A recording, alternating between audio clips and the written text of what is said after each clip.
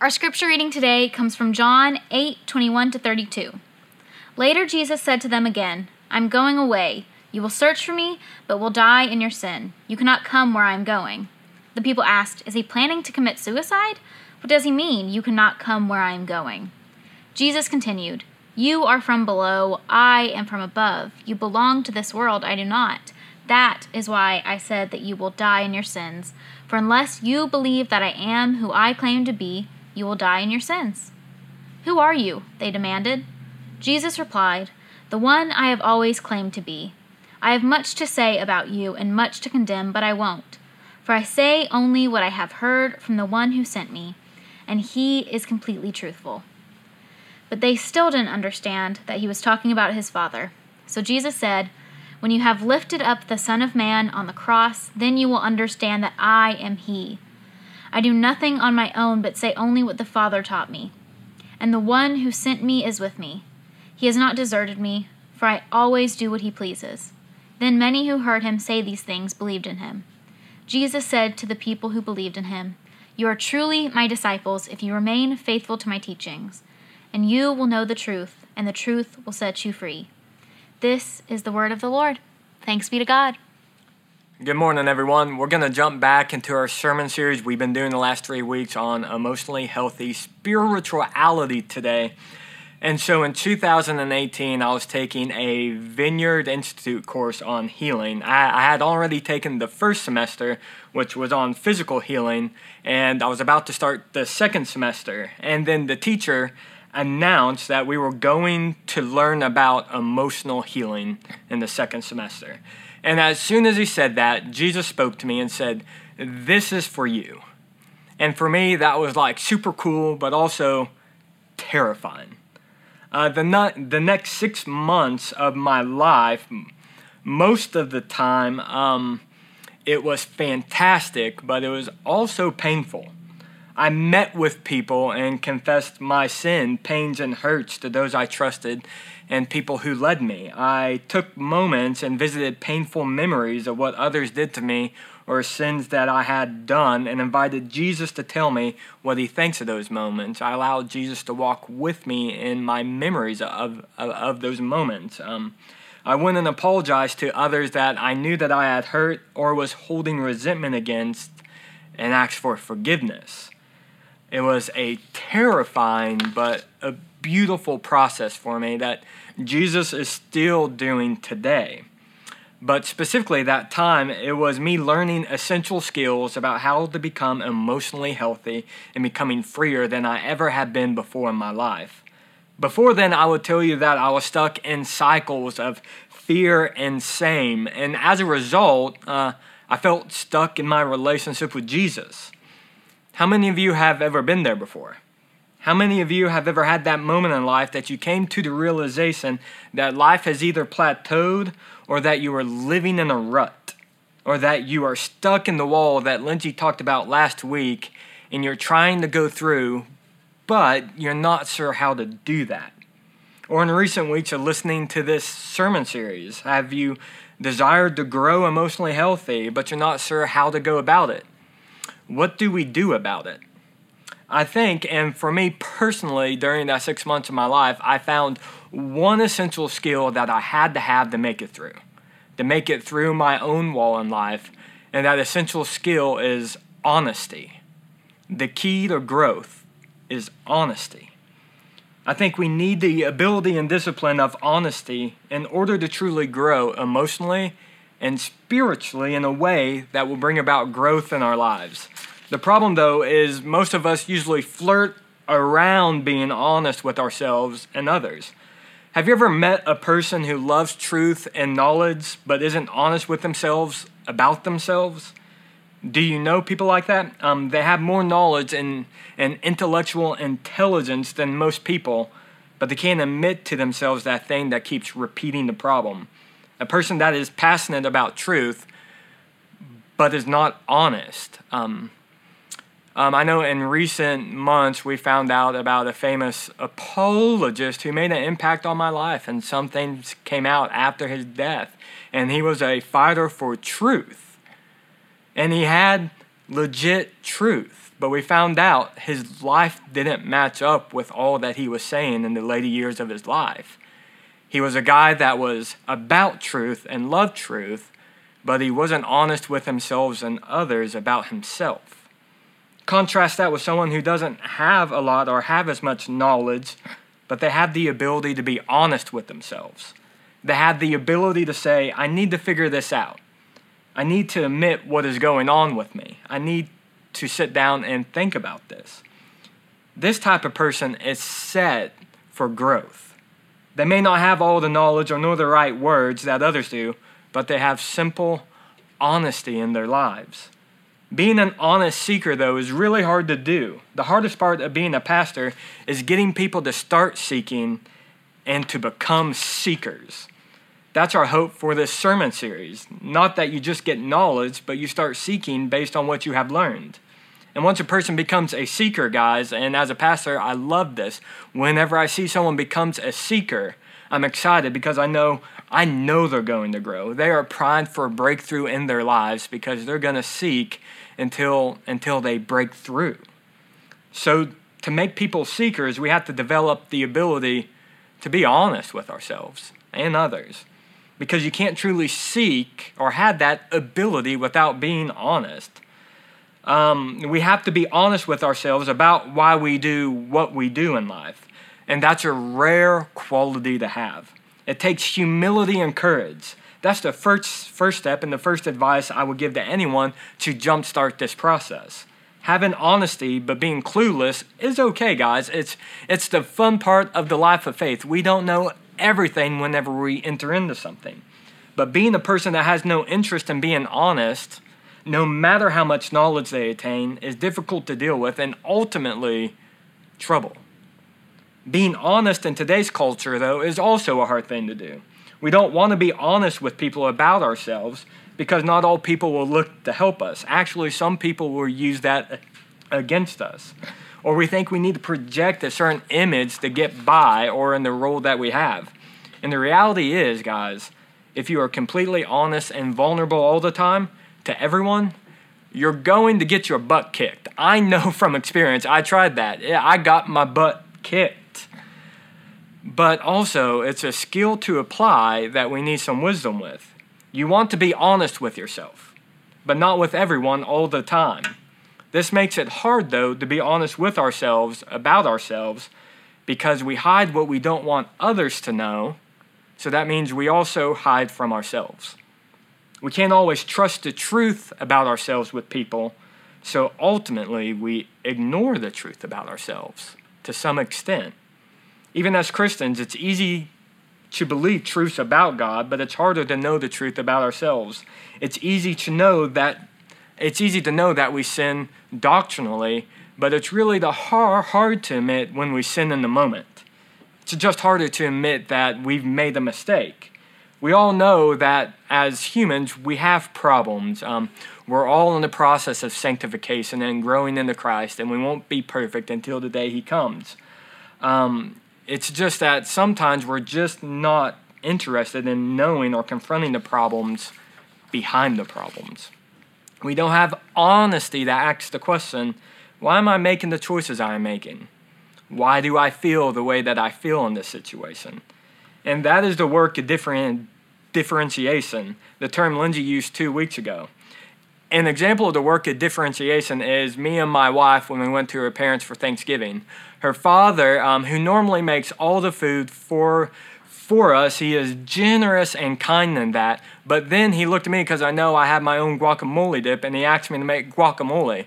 So I told him, yeah, I'll do it. And I was really excited because I was finally going to be a part of that process. And so I jump into the kitchen and I'm cutting stuff up for the guacamole, and then my wife comes in and she starts throwing things into the bowl for me, and she's cutting up everything else, and she's throwing ingredients into it and helping me out. She's being really kind to me.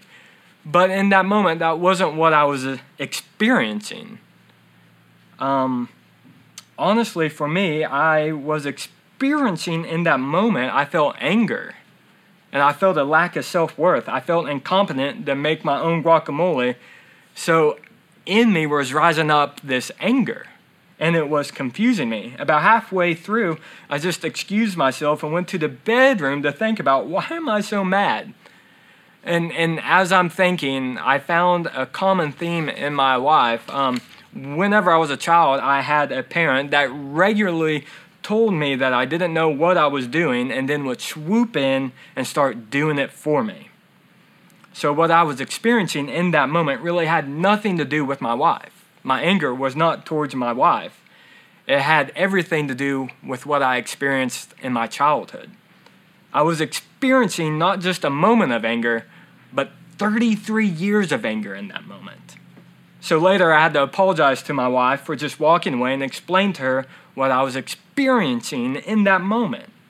That's the work of differentiation. It's taking a step back from what we are feeling and experiencing while asking ourselves questions like, how am I experiencing this moment? Where have I experienced this same thing before? Why do I feel the way I feel? And without honesty, guys, I would have just blamed my wife for that moment and justified the anger I was feeling towards her in the process, even though my anger literally had nothing to do with her. And I know what you may be thinking. It's just guacamole, dude. Why are you getting so mad? That's not such a big thing. But our emotional unhealth, guys, pops up in the big things and the really small things. It pops up everywhere. That's why the ability to take a step back and ask yourself questions and be honest is so important to our emotional health. That's why Jesus always answered a question with a question. He was making the questioner become honest with what was motivating him.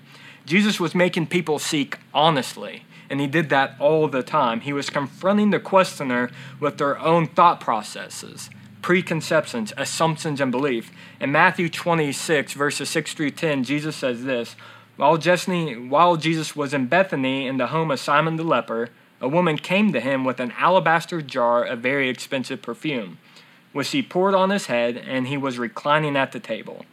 When the disciples saw this, they were indignant. Why this waste? They asked. This perfume could have been sold at a high price and the money given to the poor. Now watch what Jesus does. Aware of this, Jesus said to them, Why are you bothering this woman? Jesus is not answering their question, but he's asking a question to get to the motive of their question. And Jesus did this all the time. There's a lot of these moments in Scripture, specifically in the Scripture that Aaron read today, and that in John 8, specifically verse 32, it says, Then you will know the truth, and the truth will set you free. The context of this verse is actually, if you adhere to my teachings, you will be my disciples. Then you will know the truth, and it will set you free. This is a brilliant but hard teaching. It's like when you only try to adhere to standards or you try to obey, that you realize it's actually hard for you to do. That you are not the person that you thought you were before trying to obey those things. And then the thing to do is to figure out why, and pretty soon, you're being honest with yourself. And then pretty soon, you're growing. You are changing. And that's what Jesus is talking about. And then the truth, guys, about yourselves, when you're honest with yourselves, will set you free. You have to be an honest seeker to be free. But most of the time, we feel that will hinder us or put us in a box. But what it actually does is release us to become the person Jesus meant for us to become. Discovering the truth about ourselves makes us free. And seeking is pretty easy after that. Jesus says in Matthew 7:7, Ask and it will be given to you. Seek and you will find. Knock and the door will be opened to you. You just have to seek Jesus. If you need help or breakthrough, ask and seek God. What makes it complicated is our ability, though, to be honest with ourselves. So to be an honest seeker in the work of emotional spiritual health, here are 3 things we must do. The first thing, we have to be honest with ourselves about why we do what we do. This is that work of differentiation in our lives that frees us up to become our true selves and to love others like Jesus. But real quick, I want to hit on this. Let me say something I don't like about being honest with ourselves. There is a saying, and you guys may have heard heard this saying before in our culture. It says, I want to be true to myself. On the surface, I think that sounds great, but I think it's a tad bit excessive. What I like a tad bit more is I want to be true about myself. I want to be true to myself is saying I want to be true to my feelings and emotions, and we all know there are just some feelings or emotions we should not be true to. Have you ever seen the kid in the mall who doesn't get what he wants and then he loses his mind, making an embarrassment of parents and everyone that knows him? He's being true to his emotions and his feelings in that moment, but they're not helpful. Alexander Venter has to say this about that. He goes, emotions are like children. They are delightful gifts from God. But if they are not disciplined, they can develop into delinquent dictators, running riot through our bodies, destroying our self-image, and holding our minds and relationships in ransom. He goes on to say, we should not deny or suppress our emotions, nor ventilate or project them onto someone else. We must ask what the emotion points to and then express it responsibly in an adult manner. This is how we grow emotional intelligence and maturity. Now, I want to be true about myself. It's saying I am figuring out where that stuff comes from. It's being honest with yourself. I see people stuck in the wall, stuck in cyclical behavior because they are being true to what they feel, but they're not being true and honest with themselves. So the first thing, guys, we must do is be honest with ourselves about why we do what we do. The second thing, ask God and seek Him for help. James 1 verse 5 says, if you need wisdom, ask our generous God and He will give it to you. He will not rebuke you for asking. It may seem risky or weird asking God about your emotions, even if some seem a bit scandalous. But He is always loving and ready to listen. Having an honest conversation with God, guys, about how you are feeling or feelings that pop up or doing will be one of the most freeing things in your life. I have a book by William Barry called Praying the Truth, and it just allowed me each chapter to be honest with God about what I feel and what I am experiencing in that moment, and it helped me become a freer person than I was before. So go to God, have that conversation, see how He responds. I think it will surprise you. And then the last thing, guys, which I think is pretty big, talk to a trusted friend or a counselor. Remember my story at the beginning? I picked 5 trusted friends and leaders and a counselor and let them into my emotional unhealth that I've had throughout my life, my pains and traumas and the things I have done and the things that have been done to me, and I found grace. The guy I quoted earlier, Alexander Venter, says, the primary way of healing emotions is to talk about them. In disclosing feelings, we not only release them, we see what is behind them and what we can do about them. Talking to trusted people will free you and help you along the way. It will help you experience the tangible grace that you may not be able to feel from God in the moment. I've learned God often hides the things we most need in other people, so we don't live this life of faith alone. So find someone trusted, find a counselor, go to Lindsay, come to me, and if you trust us, just be honest. And I assume that you're going to find grace and healing. So for today, to end our sermon and for our time of Selah, I want to take a moment because I'm pretty sure that the Holy Spirit has spoke to you about something in your life. Whether it was from the 2 stories I told, I think Jesus has something that He's speaking to you. And so I just want to ask the Holy Spirit to come, and we're going to take a moment of silence, and then we're going to jump into communion.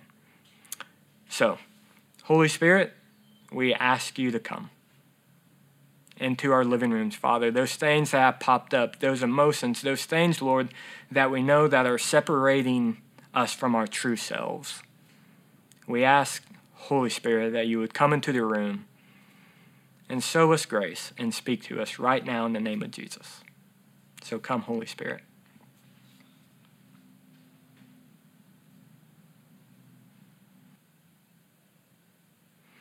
Yeah, guys, so whatever the Holy Spirit may have shown you throughout this sermon, or what God may have pointed out to you, or that idea you have in the back of your head from this sermon, I would say reach out to someone and tell them, someone trusted, or reach out to me, or just take some time and spend alone with God. If God if God wants to walk through a memory with you and talk to you about things, allow Him to do that, because He's only looking to heal.